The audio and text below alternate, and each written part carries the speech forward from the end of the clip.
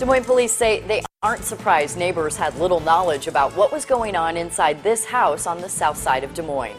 5 people are now in jail and thousands of dollars worth of marijuana plants are being held as evidence. Officers say most narcotics investigations begin with the arrests of dealers on the streets.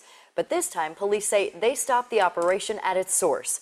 Channel 13's Eric Weeder joins us live from the police station. Eric, how were officers able to target this house? Now, Aaron, these neighbors say they had no reason to suspect any illegal activity out of that house in the Southside neighborhood. So for police to put an end to this growing operation, they had to catch a suspect in the act.